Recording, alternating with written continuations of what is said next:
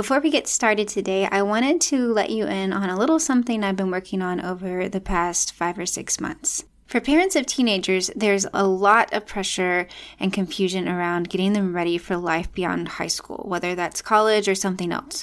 So many options to consider, so much to know about college prep and admissions, and crucial development that needs to happen in students' lives during this time. Well, it would be fantastic if every parent could hire a one-on-one consultant or counselor to walk them through the junior high and high school years, but that's just not financially viable for most people. So I'm putting together digital courses designed to walk you through everything I think you need to know. I spent 10 years in academic advising at 2 different universities, and that experience gave me a lot of insight into how parents navigate the teen years well and some of the pitfalls they may encounter.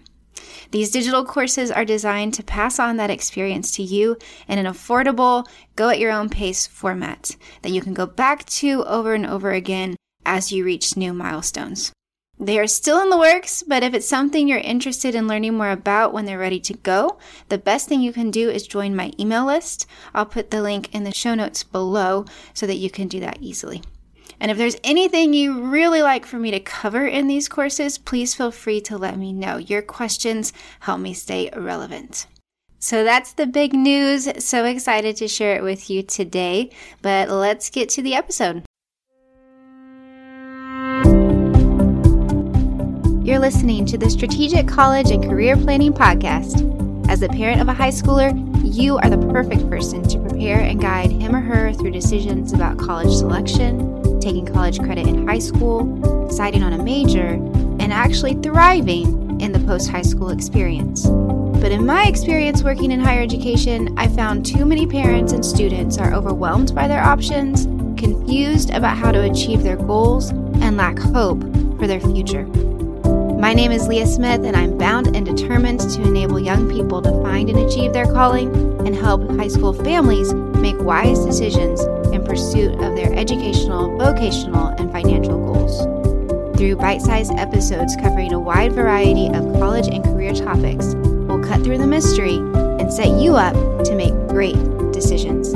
Welcome to the podcast.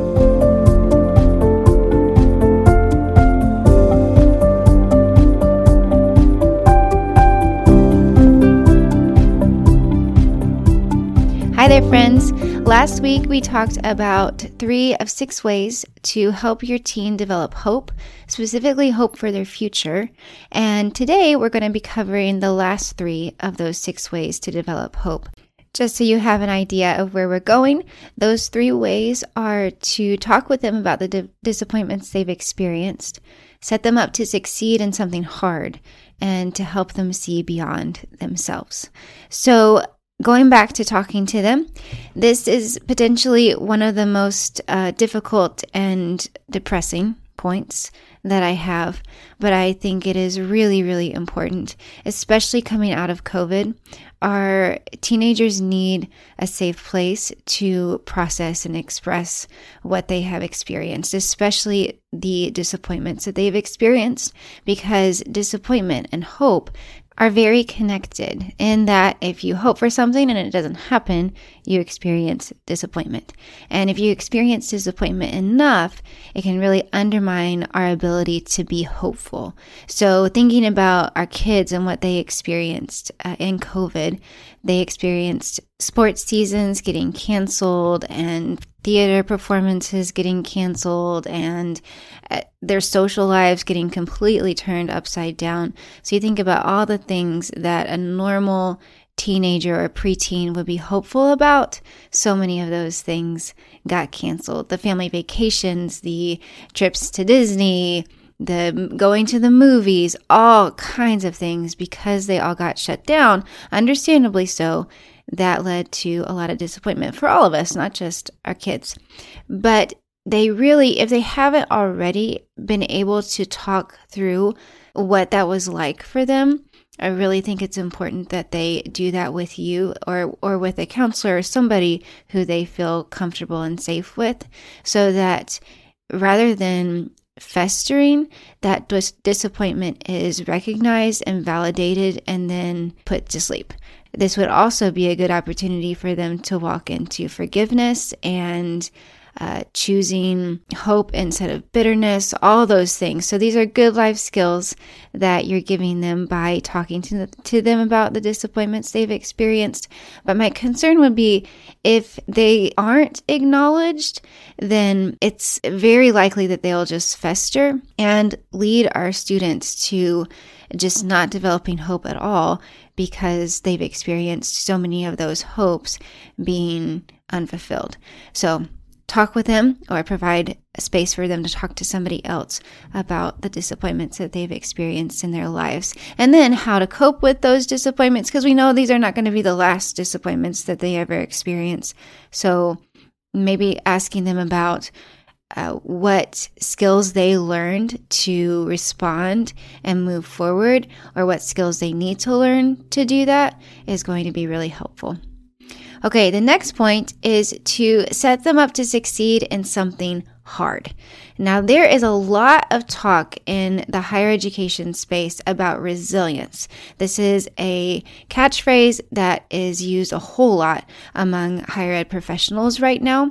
And it's because what we're seeing is that a lot of college students don't have as much resilience as we would like them to, or as their older brothers, sisters, parents would have had in college. So the way that the Cambridge Dictionary defines resilience is the ability to be happy, successful, etc., again, after something difficult or bad has happened.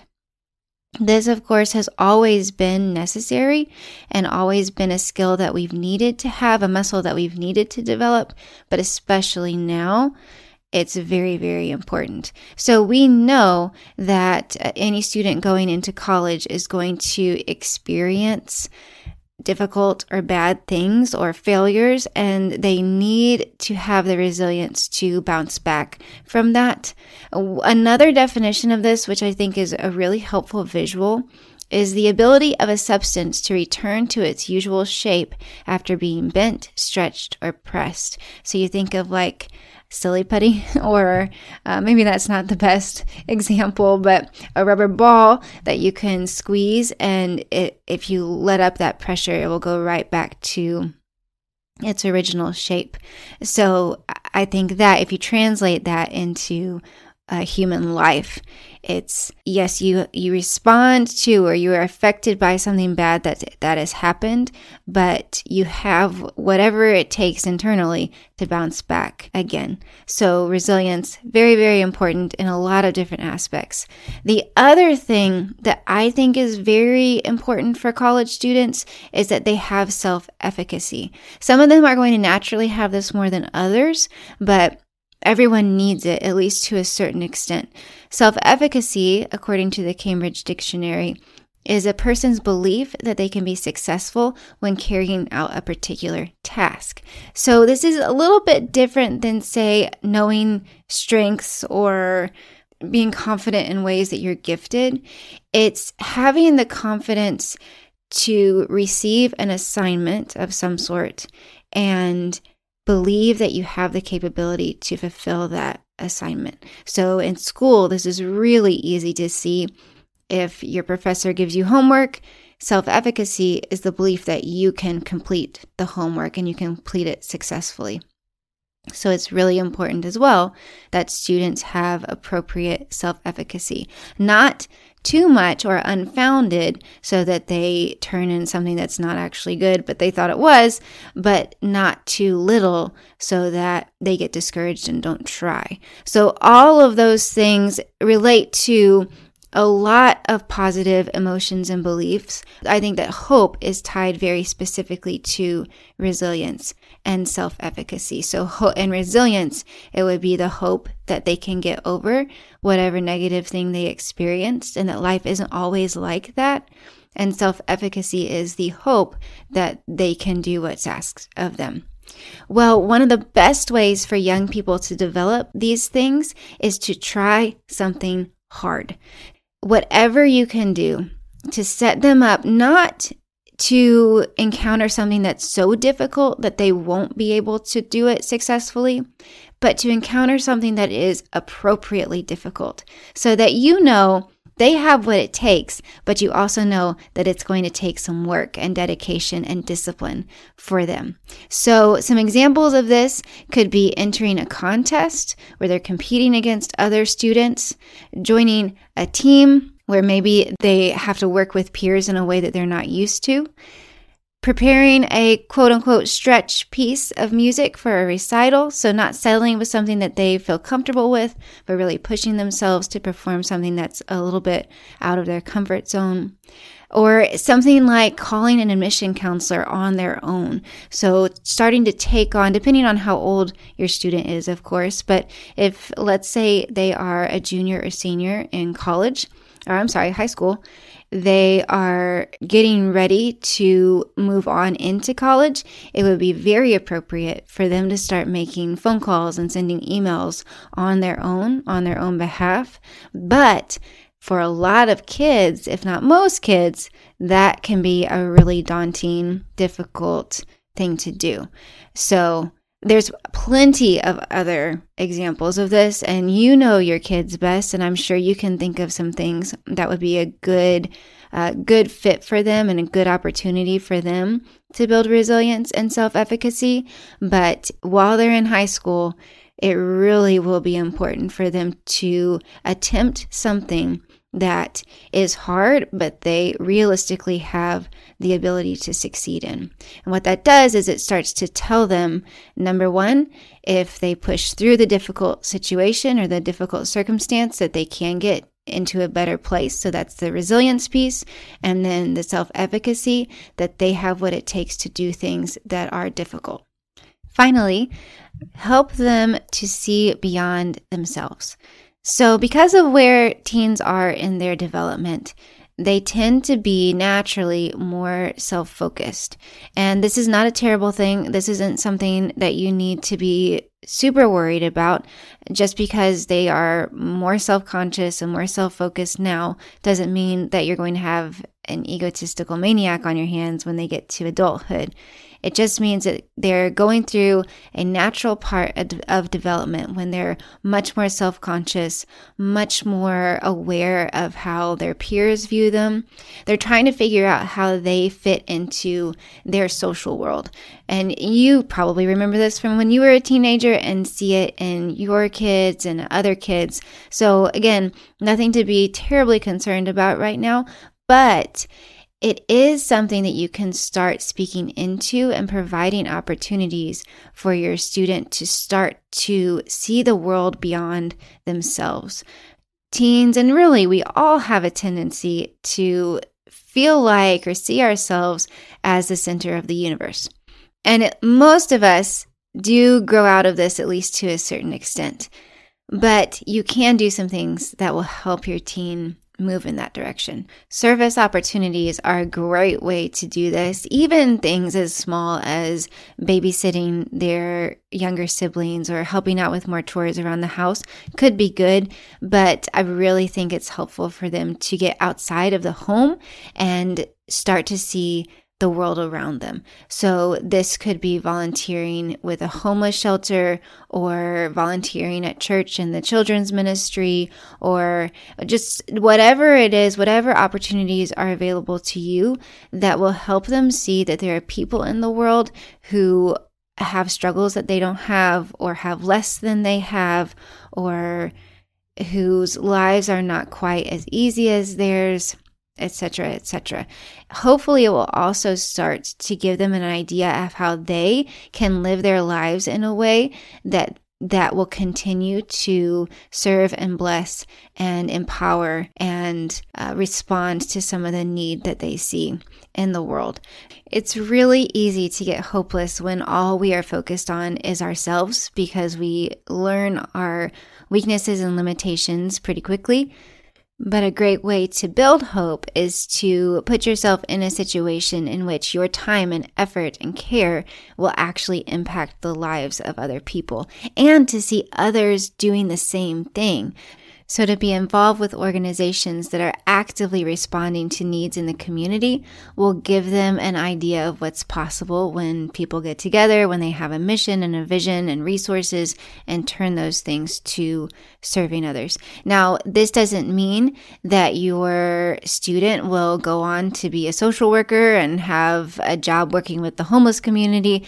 Not necessarily. There are ways to serve the world as a software engineer and as an accountant.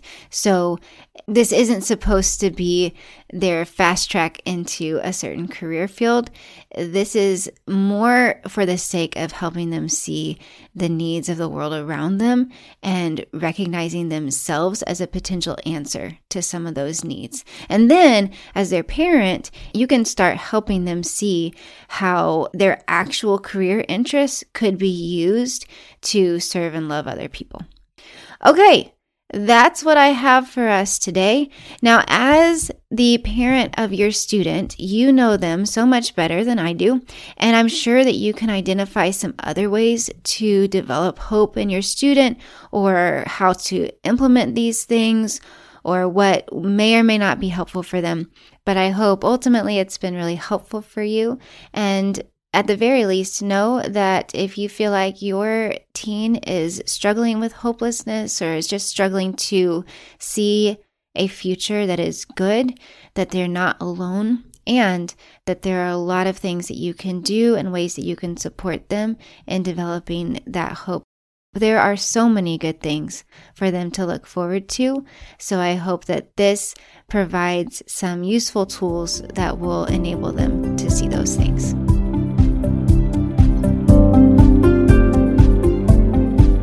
Thanks so much for listening today. Please be sure to subscribe to the podcast so you never miss an episode, and leave a kind rating and review so more families find this information and encouragement. I hope you found this episode helpful. Just wanted to let you know that we can make much more progress through personal coaching. Please check out my website at callingandcollegiateconsulting.com to continue the conversation and learn more about coaching opportunities for you and your child. I'll be sure to include a link to my website in the show notes below. So much is possible for your student, but very little just happens. I'm excited to help you strategically plan for their future.